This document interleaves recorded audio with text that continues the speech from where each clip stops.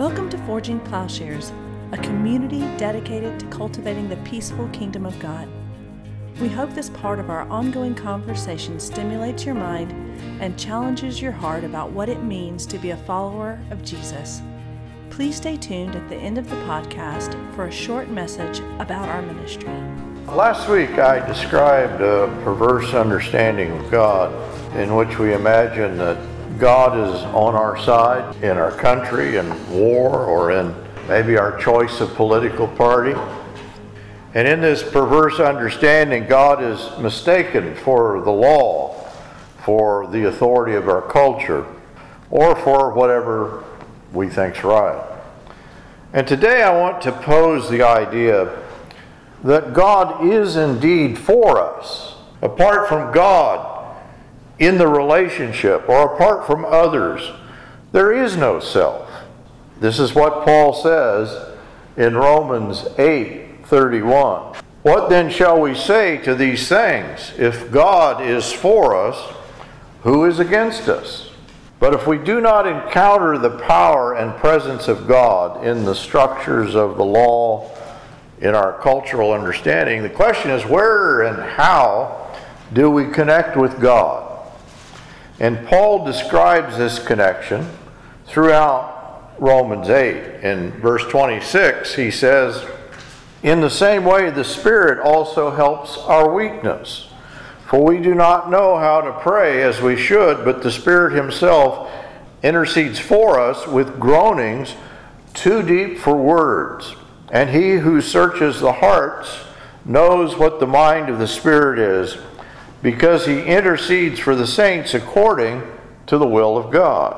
And so God enables our prayer, our expression to Him through His Spirit. He searches our hearts and knows our mind in a deeper sense than I guess we ourselves have access to. As the writer of Hebrews describes it in Hebrews 4:12, "For the Word of God is living and active and sharper than any two-edged sword, piercing as far as the division of soul and spirit, of both joints and marrow, and able to judge the thoughts and intentions of the heart." God knows us better than we know ourselves. The Word of God, or the Spirit of God, it's not to be encountered in a mere outward authority, but it resides at the very depths of who we are. There is the sense that God is closer to us than we are to ourselves. That doesn't sound quite right. Sounds a little contradictory, but I think it's a truth that's available to us. Every child, we go through a process in which a young infant doesn't even know the difference between themselves and their mother. And we all come to a kind of awareness of that. My children bought me a birthday present, but it's a present I have to make for myself. But each week they send me a prompt and I write an answer to the prompt. One prompt, your favorite dog. And so I tell them about Mr. McGee, who he could actually open cans of dog food. And he would wipe his feet before he came in the house. Memories of my grandmother. My grandma was a drag racer. Of course, what that means, she drag raced her buggy up and down Main Street in Parsons, Kansas. My first job was in a circus. The Barnum and Bailey Circus set up, and I was a little kid, and I went over there and worked for the circus. But this week, the question kind of got me to thinking, are you the same person you were as an adolescent? It kind of strikes at the very notion of what a person is. And it is a question that I had struggled with even as a very young child. Everything seems to be changing. I remember driving down the highway and looking out the window and thinking, okay, what are we? We're our memories, right? But what can you remember? And so I'd look at something, I'd look at a rock and say, I'd try to hold the image of the rock or the pole or the tree in my head. I know you're all looking at me. He was a very strange child. And I couldn't. You can't remember all of the details. Maybe we remember a real special rock, But our memory is continually being lost to us every day. If we are our memory, some of us is losing ourselves, and more rapidly than others. And around this time, and I don't remember the order of things, but I came up with a formula. I suppose I was about 5 or 6 years old. And I hit upon this formula, and it made me very happy. I felt very satisfied. And the formula is very simple. I am me. And I said that. I don't know if I literally, I'm me. I don't know if I literally pounded my chest or not. The realization that I think every child comes to, that I kind of aligned with myself momentarily. But then, of course, if you repeat the sentence, when you repeat the sentence, you get the feeling. But when you're not repeating the sentence, you don't have the feeling. And I discovered, well, wait a minute. I am and me, actually, they're held together only in the sentence. And this is why I failed kindergarten, because I was thinking these thoughts and not paying attention. I tried saying the sentence with great force, I'm me. Or real rapidly, I'm me. But I and the me did not cohere. They were two separate things. There's a discord, there's a gap between the two. Now this should sound a little bit familiar to you, because this is very similar to what Rene Descartes discovers. He says, I think, therefore I am. I guess it was about the same time that I turned to my unconscious self. As a little kid, I don't know if you remember your dreams, but I remember I started dreaming, and I dreamed that I could fly. And of course, when you're a little kid, you don't know that your dreams and when you're awake, you don't know the difference. We lived in Page, Arizona, and I remember the scenery when I would fly over the Grand Canyon, and there was a rock that was a perfect natural bridge. I think that kind of became my answer to the problem. I was only about 3 foot tall, but I began to think about this as my immortality, that in some way this literally lifted me up above other people. Now I assume all of this is because I was a fairly slow child, and I think that every child must go through this. The passage through a growing awareness of self-identity, and yet the unease and dissatisfaction inherent in the incompleteness of the process. I think, therefore I am. Immanuel Kant would come along and say, well, wait a minute. The thinking and the I am are two separate things. The thinking thing and the thought are not joined together. This, by the way, is the founding of what we call the modern period in human history, human thought, human philosophy. As Søren Kierkegaard, who was a famous Danish theologian, would put it, he says there is a passage into despair in the self's relationship to the self. Despair, he says, is a sickness in the spirit, in the self, in which there is a refusal, maybe a refusal of continuity or a failure to be a self. We can fail to be ourselves. We can fail to be fully human. And this despair has primarily to do, in Kierkegaard's opinion, with our self-relationship. He talked about the relationship between the body and the soul. In the relationship, there is a third term, he says, what holds us together. And we can pause it. He goes through, we can kind of trick ourselves, like I tricked myself. Oh, well, I have a kind of innate immortal soul, or as in Rene Descartes' understanding, he says, I have absolute knowledge. I know. There's one thing I know. I think. Therefore I am. So we posit this third term, and of course that's the thing that we begin to rely on. There is an antagonism built into the human self-relation that Kierkegaard calls the human disease. And he assigns primary importance to this relationship, not simply to the body or the soul, but to the dynamics of the relationship. And he says there's an absence, but it can be accounted for. This gets a little complicated, but if this relation which relates itself to its own self is constituted by another, if it's constituted by God, is what he's talking about, the relation doubtless is the third term. But this relation is in turn a relation relating itself to that which constituted the whole relation. What he's saying is, the way that we relate to ourselves properly is only in and through the one who constitutes us as a person. The unease or dis-ease of not being fully a self, an I that cannot arrive at its me, I think that's the fundamental human problem. And it's maybe the ultimate prompt if we don't take flight. It points to the power of God, the constituting power of I am.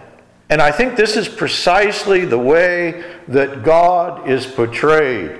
In the beginning, God created the heavens and the earth, and then he says, let us create man, humankind, in our image. And it's this imaging power that's created. You know, there's a plurality in God, and there's a plurality in the human beings. In the original image, God's self-image, there is a relational unity. There's three but one. And I believe that we cannot abstract our image from God's image. The difference between the divine and created image, our image is mediated to us through God. God's is a self-mediating image, a representation that contains an original unity. I'm just saying in different words, we don't hold together by ourselves. Man's image, his life, is not found within him, but within his relationship to God. And that's the way God created us. In this sense, I am not me. I am not my own. I am not through my own word or my own reflection. The fully interior or self-conscious ego is in fact the ego of sin. Within Paul, the mode of consciousness that says that I own myself or that I am my own, that is the self-conscious ego, the I that he says has died with Christ. It's no longer I who live, it's no longer the ego, but it's Christ that lives within me. This is true in Genesis. When does the I appear? In Genesis 3:9, we have the first pronouncement of the word ego, I, the fall of man. Verse 9, then the Lord called to the man and said to him, where are you? He said, I heard the sound of you. He repeats the I 4 times. I was afraid because I was naked, so I hid myself. The first sentence after the fall has 4 I's in it. He's stuck on this ego, and they feel their nakedness. I'm naked. I'm afraid. I'm ashamed. They fall apart, and they're desperately trying to clothe themselves, or they're hiding. They run out in the trees, or then they hide. They try to make leaf coverings for themselves. Maybe that's just the history of humankind. We're ashamed, we're naked, we're afraid, and we're trying to cover over the shame. We would take flight, we would establish some absolute knowledge, we would construct a false world in which, as the serpent says to Adam and Eve, you'll be like gods, knowing good and evil, you'll have life. And so when I became me, this was the sign of the fall, as Paul depicts the creation, but also the original male-female relation, were created interdependent.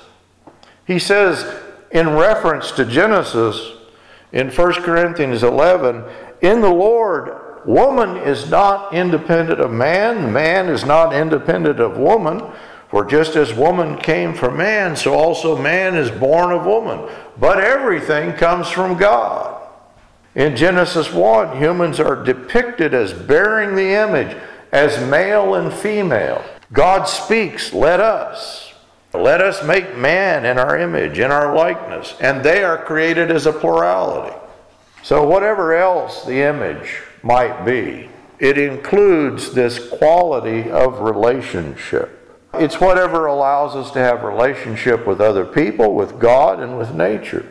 And so where the divine image is through the persons of the Trinity, the human image is found within this relationship with God, with the world, with one another.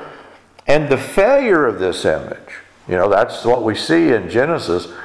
They fall out of relationship with one another. They begin to accuse one another. They fall out of relationship with God. They begin to accuse God. You're the one that did this to us. And they fall out of relationship with nature. They're gardeners, sort of like I'm a gardener. By the toil and sweat of their brow, they get one little tomato. And it's very expensive, and they can't hardly live on that tomato. I'm exaggerating. So there is a embodied original image. It's male, female. That's a part of our imaging. We do not bear the image apart from our bodies, from the needs, the drives, the capacities, the delights of being in the world, of being in organic existence. We are embodied, and we're embodied in a world so that being placed in relationship to the garden, to the world, to maleness and femaleness, all of this is conjoined in a relationship with God. All of this is part of what it means to be a self. We do not have ourselves apart from a world. Or to say the same thing, we don't have ourselves apart from God. But we do not have anything apart from this larger whole. To recognize anything as this or that, it has to be placed in a horizon of meaning. All meaning is a part of a world inclusive of the world of language and metaphor, and only by inhabiting a location in this world can things mean. This is Adam's problem. Adam's naming the animals. I think he's sorting out the kinds. And he feels dislocated. That somehow the animals, the creatures, all have their place, but he does not have a place. And then it says, and God makes him a helper. Now this is not a secondary role. The word used to describe what Adam was missing is actually applied to God himself. Helper is too weak a word in English. God is the one who is the helper, who provides aid, relief, and help in the Old Testament. But in this instance, God accomplishes this through the companion. That is, that God comes to the couple in and through one another. This means that the love and presence of God in our lives cannot be uncoupled from our mutual interdependence. This is the one book in the Bible that we often don't know what to do with. It's the Song of Solomon. It's a love story. It's very erotic in many ways. But it also includes the surrounding countryside. He describes her hair like goats, descending Gilead. Her teeth are like newly washed ewes, he says. But then the countryside itself is part of the vision, seen through this love relationship. Gilead, the rose of Sharon, and the lilies of the valley are themselves seen through the lens of love. That is, that love is their understanding not only of one another, but of their entire garden. They're actually in a garden. And the love relationship adds depth and dimension to their everyday world. As Solomon speaks of the flame of Yahweh permeating this love relationship, they meet God in the garden as they come to one another. The love of a right kind is a flame that only God can kindle. And so we are human in relationship. Apart from God in the relationship, or apart from others, there is no self. I am not me. I am not my own. This is proven very cruelly in instances of children just cast out into nature, suckled by wolves. Well, they become wolves. As Hegel explains in the very beginning of Independence and Dependence, Lordship and Bondage, the self-consciousness could only be achieved through being acknowledged by others. If we're not acknowledged by others, I think we are incomplete within ourselves. I am not me. This is the way that Karl Barth describes the creation of woman. He says that, and I think this applies to the Song of Solomon too, he says the completion of all creation, described here, the completion of creation of the man by the woman, is not only the secret, one secret, but it's the heart of all secrets of God the Creator. The whole inner basis of creation, God's whole covenant with man, established, realized, and fulfilled historically, is prefigured in the completing of man's emergence by the coming of woman to man. You don't have a complete humanity with a singular man. Aloneness is not good. It's the only time in the creation story when God says, that's not good, that man should be alone. And sin itself is this alienation. Redemption is the realization of the fullness of relationship prefigured in marriage. That's the way that Paul is going to describe. The man shall leave his father and mother and cling unto his wife. He's describing Genesis, but then he says, but I'm talking about Christ and the church. Here is the secret of creation fulfilled in Christ. As the philosopher Emmanuel Levinas has described it, at its most fundamental level, self-consciousness is not one-sided action, but it necessitates an other to reach it. Facing with an other is not only necessary for the recognition of the self, but it is also a must for the self to have self-consciousness. I am not me. I am not my own, just at a fundamental level.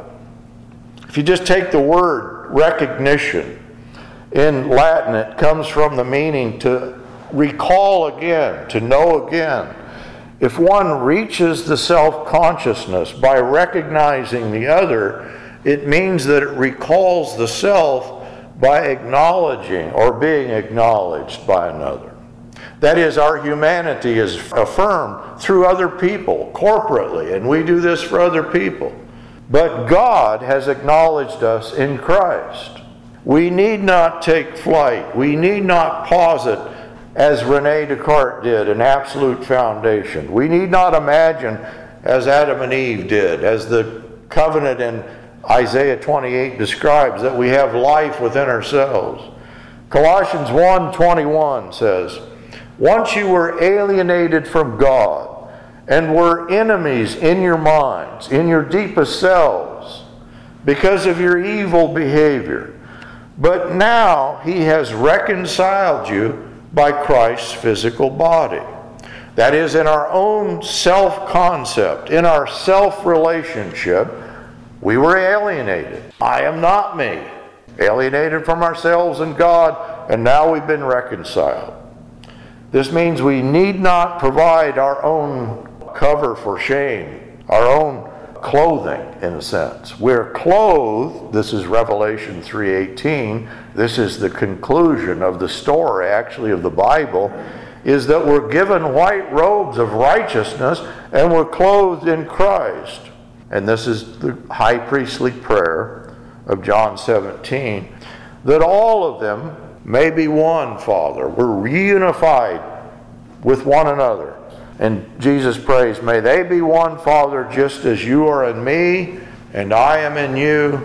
May they also be in us, so that the world may believe that you have sent me.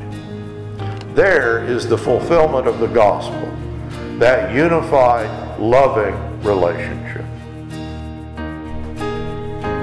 Forging Plowshares is a community dedicated to cultivating the peaceful kingdom by providing in-depth, transformative biblical and theological education and discipleship.